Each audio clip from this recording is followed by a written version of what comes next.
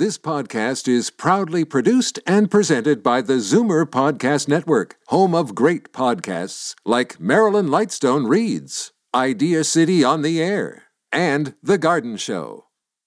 The most memorable interviews and listener calls from the week that was on Fight Back with Libby Znaimer. Welcome to the best of Fight Back with Bob Komsic. Good afternoon. Welcome to the Sunday edition of the Best of Fight Back. More of what you want to hear from the week that was. The war in Ukraine has underscored the woeful state of Canada's military equipment. Experts say we don't have the weapons to fight a modern army. Will this be the catalyst for us to finally meet the NATO target of 2% of gross domestic product to be spent on defense? Right now, we spend about 1.4%. Defense Minister Anita Anand says Canada has exhausted the inventory of equipment in the Canadian Armed Forces that could be supplied to Ukraine. She's promising to put aggressive military spending options before Cabinet. At this point, public opinion is likely on side, but this comes as we're saddled with a huge pandemic debt and as the Liberals have just made expensive promises to the NDP in exchange for support to keep them in power. Libby talked with David Perry, President, Canadian Global Affairs Institute, and Stephen Saideman, Patterson Chair in International Affairs at Carleton University. There was already going to be increases anyway because there's been promises of doing more on northern modernization. There was eventual decision on the fighter replacement program. So I think there was going to be more money to be spent, and it's certainly one of the biggest fears that the folks in the military had was that in the aftermath of the pandemic, whenever that happens, to get deficits down, people will be looking at the Defense Department because that's really the biggest hunk of money out there.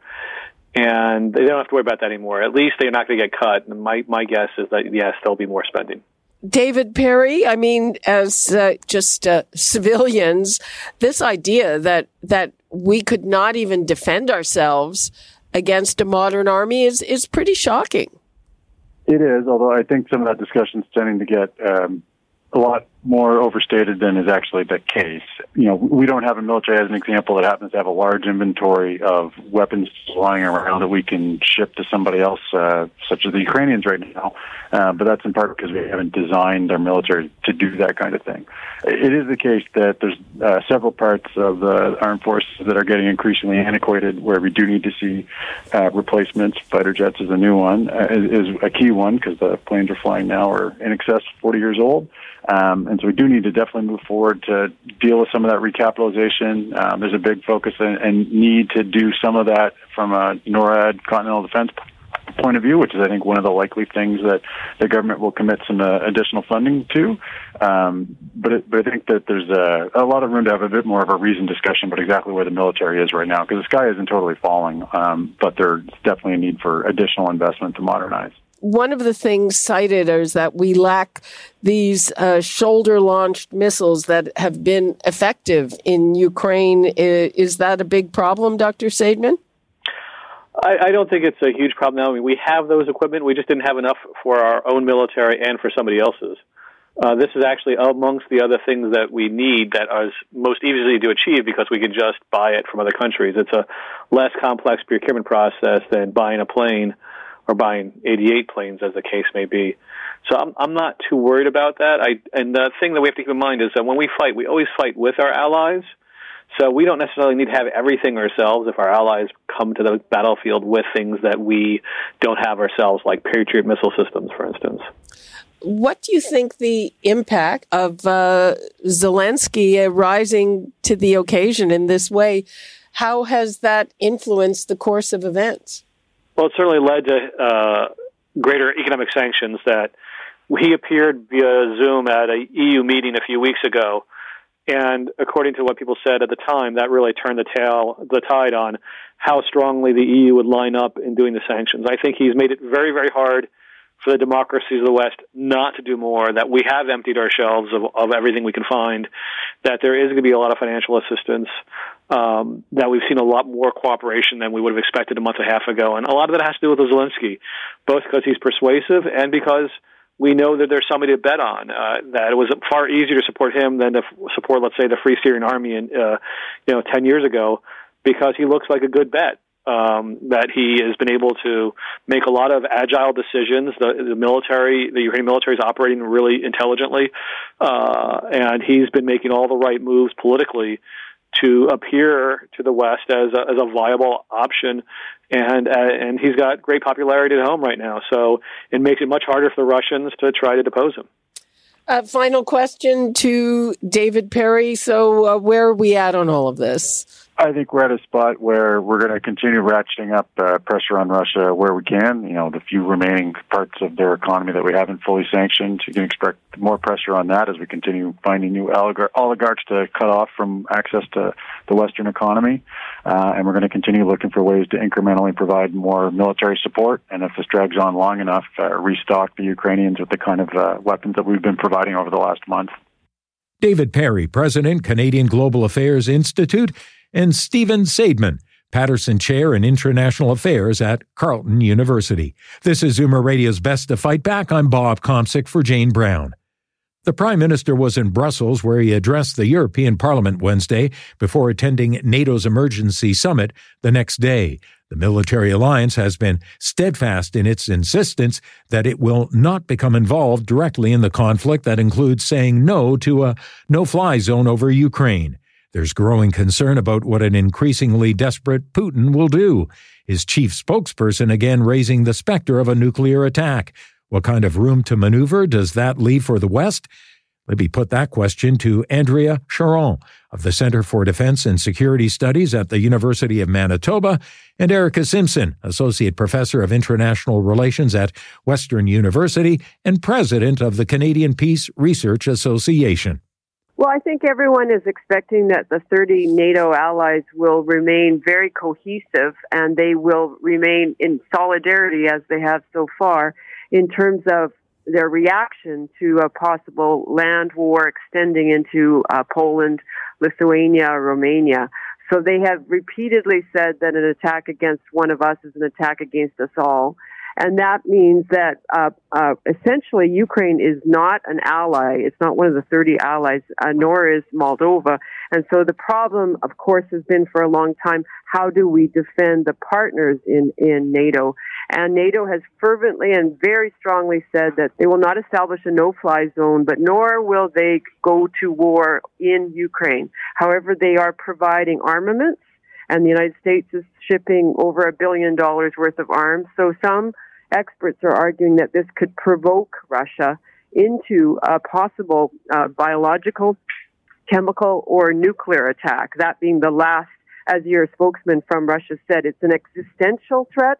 So they would use nuclear weapons if they perceived that there was an existential threat to Russia. How that would be interpreted is up to them, obviously. Dr. Charron, what's your view? Well, I largely agree, but I do think there are cracks showing among NATO member states.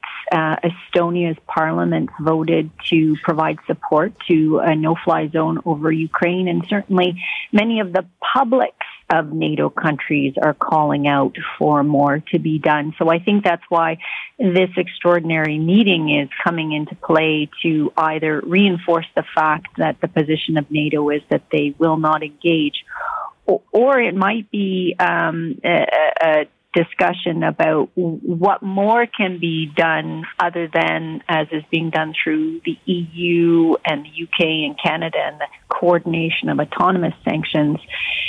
Is there something more that can be done? At the same time, we have a special meeting at the UN General Assembly, and the UN Security Council is set to vote on a draft resolution penned by Russia, which is not common, on the humanitarian situation in Ukraine, expected to be defeated. But there are lots of organizations that are working in the background to see what more, if anything, can be done. Dr. Charron, looking at this NATO summit, should we expect sort of a little more of the same or something that might put an end to this just appalling carnage? Well, I think there'll be a lot of side conversations. For example, we've heard very little about the numbers that the U.S. would take in terms of Ukrainian refugees. They said none so far. I would say that those are some of the side conversations that will happen. I fully expect that the U.S. will confirm that NATO cannot be involved in a no-fly zone, but it's going to be a very tense meeting because there are many publics that want action to be taken. Every time we see what's happening in Mariupol, these are war crimes. And can NATO stand by and do nothing and still proclaim to have respect for human rights and democratic principles? Good question. Dr. Simpson, last 20 seconds to you. Yeah, this is an extraordinary unplanned summit. There is a planned summit at Lisbon in Spain in June, and at that point, I think you can expect Canada will increase its spending to 2% of GDP on defense, as will many other NATO allies. They were urged to do so by Donald Trump to no effect, but I think now this crisis will lead to a sharp increase in Canadian defense spending and the other allies' spending. Erika Simpson, Associate Professor of International Relations at Western University, as well as President of the Canadian Peace Research Association, along with Andrea Charron of the Centre for Defence and Security Studies at the University of Manitoba. I'm Bob Komsic, and this is Zoomer Radio's Best of Fight Back. Coming up after the break, we'll help you steer around all those potholes. You're listening to an exclusive podcast of Fight Back on Zoomer Radio. Heard weekdays from noon to 1. Good isn't good enough. Make way for the best of Fight Back with Bob Komsic on Zoomer Radio. Welcome back. The wild swing in temperatures is the perfect recipe for particularly bad potholes. Freeze and thaw not only makes them worse, but causes delays in the fix. You can see drivers trying to avoid the worst of them, and if they don't succeed, well, it can be an expensive proposition.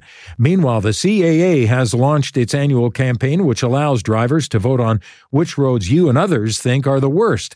Libby discussed both with Teresa de Felice at CAA South Central Ontario and Vince Sferrazza, Director of Operations and Maintenance at Toronto Transportation Services. So at the moment, we have repaired just under 44,000 potholes. And we've had a slower start, and that's because winter. Winter stuck around much longer this year. January and February, we had, as you all recall, quite a bit of snow, and we had extremely cold temperatures.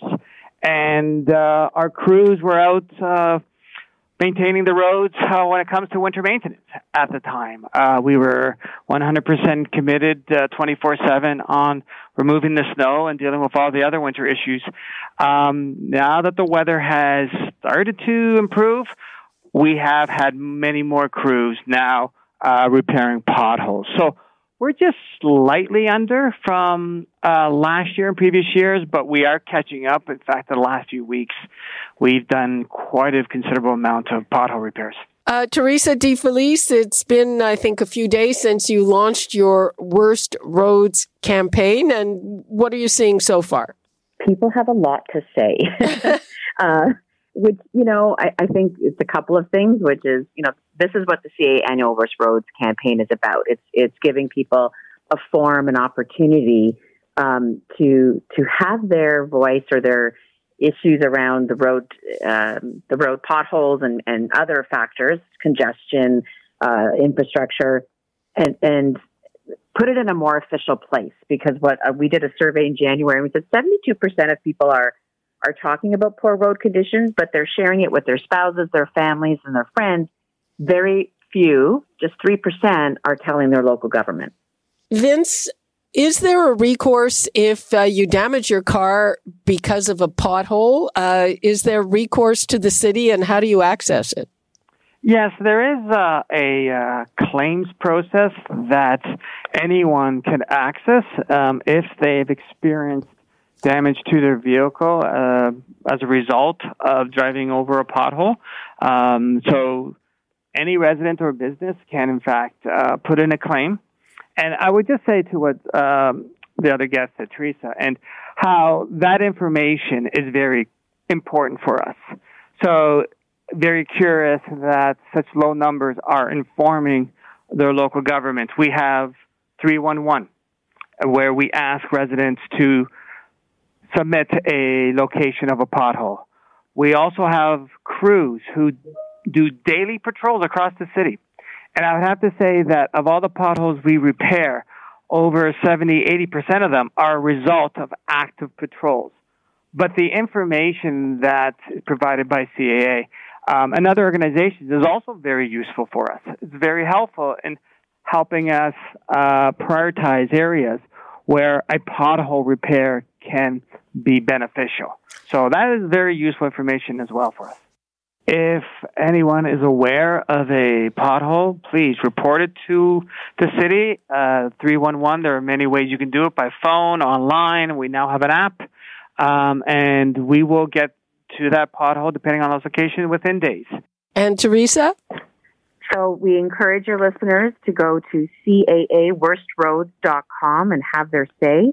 We'll compile the list, but we also speak to our friends in municipal government and regional governments to highlight the pain points of their constituents.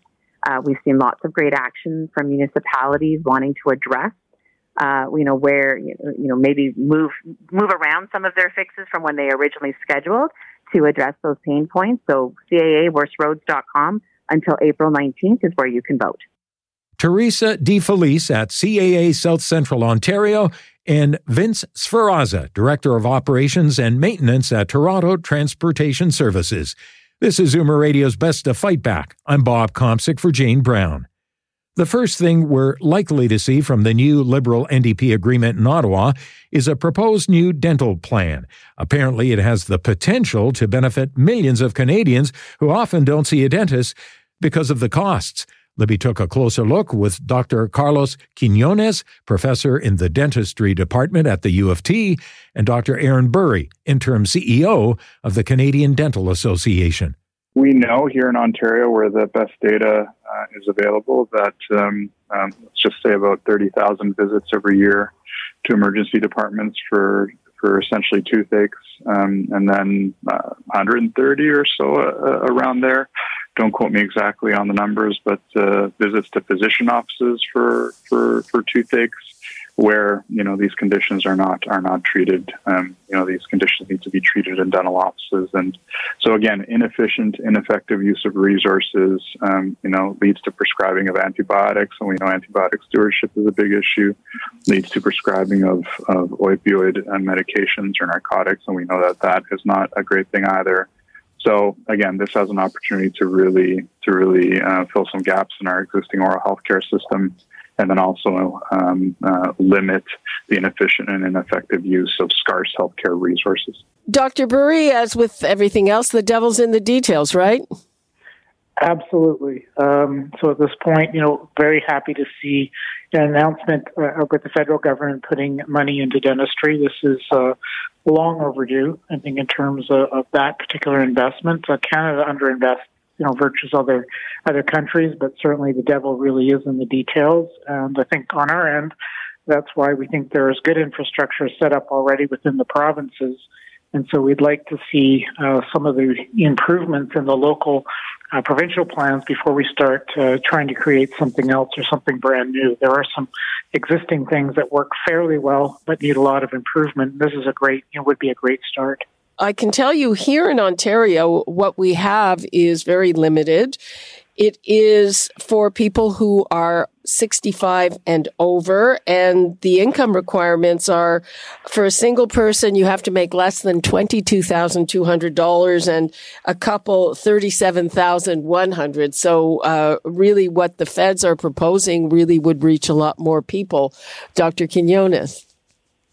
Yeah, I very much agree. I do want to say that I also agree with Aaron's position that we significantly underfund dental care in this province and across the country. If you compare us internationally, the average OECD or Organization for Economic Cooperation and Development nation, or the rich Western nations, invest 33 cents out of every dental care dollar is paid for by government. Here in Canada, it's about 4 to 6 cents, and here in Ontario, it's 1 or 2 cents, maybe that low by this point.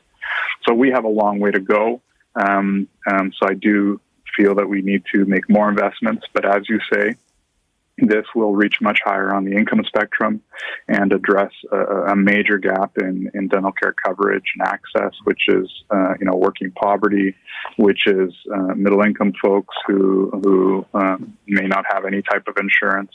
So we need to do a lot here, and I hope this is just a start. If you look across the country and even if you go internationally, you will find programs that are working, programs that are running effectively, best practices that we can leverage. And I would actually also like to say that this federal announcement provides an opportunity to think about some of the things that have challenged oral health care programs across the country. Maybe it's time to get us all on the same page so that we have the same income thresholds, so that we cover the same things, and essentially, ultimately, keep the end user always in mind, because that's what counts. Mm-hmm. And Dr. Burry, last 20 seconds to you. So again, we're really looking forward to working with the federal government to bring something that's, I think, would be world class and something that everybody can be proud of. Dr. Carlos Quinonez, professor in the dentistry department at the U of T, and Dr. Aaron Burry, interim CEO of the Canadian Dental Association. I'm Bob Komsic, and you're listening to The Best of Fight Back. Coming up, what you had to say about the week that was and the Fight Back Knockout Call of the Week. You're listening to an exclusive podcast of Fight Back on Zoomer Radio. Heard weekdays from noon to 1. Zoomer Radio, pulling no punches with the best of Fight Back with Bob Komsic. Fight Back with Libby Znaimer has the most informed guests on the week's hot topics, and we also rely on you for your valued opinions. Here are some of this week's best calls, including Pat in Toronto on whether Canada should be spending more on its military. A key thing for everybody to remember, 90% of Canadians live within 100 miles of the U.S. border. So, our primary defense in this country would be from the Americans. Yes, we should do things on our own, but we've got to remember that 90% factor. That really changes the game. Rosie in Guelph doesn't see the point of increasing our defense spending. Canada has always been a peacekeeping nation, and I really support that. And quite frankly, the evil megalomaniac that we have acting now in the headlines, all he has to do is push a button. If he wants to aim it at Washington, New York, we're just collateral damage. So I don't really see why spending a whole bunch more money on basically weapons that are going to be useless anyway. Bridget in Toronto welcomes talk of a proposed national dental care plan, but still has some questions. I'm so glad they're doing this. I actually am self-employed and in my 50s and don't qualify for anything in terms of dental. I've been paying out of pocket for at least 3 or 4 years. I have a root canal coming up next week, what fun, and that's $1,500. So I'd be interested, so I'm glad they're doing it. I'd be interested in knowing what will it look like? Is this, will we be able to claim it on our taxes? What would be the method? John in Peterborough is wary of the dental plan. I hope they run this better than they do the one for Ontario, because I have a friend, he's in the lower income, and I had to help him to do it about 1.5 years ago. He still hasn't seen a dentist. Signed up, got it all done. They were supposed to have an appointment, and they called him and said, no, we can't bring you in. Put him back till this June. Now, that was 1.5 years ago. You have to go to their dentist. Yeah. So I don't understand why there's not a system whereby you could go to a dentist, or where you're comfortable, whatever, and they give so much money. And now, Fight Back's Knockout Call of the Week. There were a lot of great calls this week, but the winner of the Fight Back Knockout Call of the Week is Olga in Toronto about her efforts to bring family over from Ukraine. My family is in Canada, and we have lots of relatives in Ukraine. For now, we were able to evacuate our elderly grandmother from Chernihiv. She experienced 2 weeks of horrific bombings, and she's very distraught. For now, we were able to house her in outskirts of Kiev. However, now that we're desperately looking at measures to bring her here and waiting for a lawyer to call us back and contact us, it's a very inefficient and very cumbersome process. So she's in Kiev. We need to bring her to Warsaw. Not everybody has resources to, accommodate their relatives for months on end, waiting for biometrics and waiting for visas. Even if the biometrics is waived, let's say during to her advanced stage, still even waiting for 2 weeks sitting in Kiev is dangerous. She literally can get killed any minute. That's the stress that people are going through. That does it for this week's Best of Fight Back on Zoomer Radio. If you'd like to qualify for the Fight Back Knockout Call of the Week, phone us between noon and 1 weekdays. Or, if you have a comment, email us at fightback@zoomer.ca, follow us on Twitter at FightbackLibby, and call our Fight Back voicemail anytime at 416-367-9636. I'm Bob Komsic for Jane Brown. Join us again next weekend when we'll round up the best of Fight Back. The Best of Fight Back is produced by Jane Brown, Justin Eacock, and Zeev Hadi, with technical production by Kelly Robotham.